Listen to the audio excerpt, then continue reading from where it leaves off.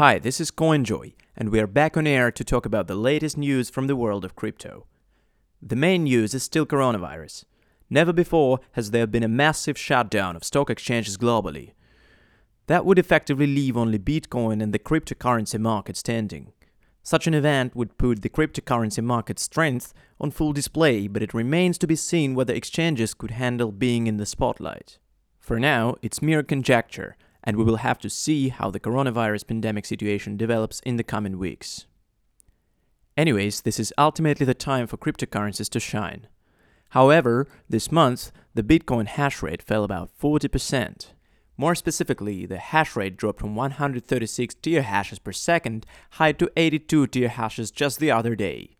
This forced the miners to disconnect part of the equipment, which led to an increase of 60% in the time spent on average finding a new block.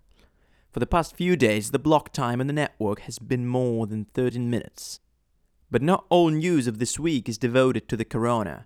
For example, Vitalik Buterin unveiled the Ethereum roadmap for the next 5 to 10 years. According to it, the initial stage of Ethereum 2.0 development, phase 0 of the beacon chain, will re-examine some elements of Ethereum 1.0, including gas pricing, customer synchronization, rate policy changes in accordance with EIP 1559, and so on.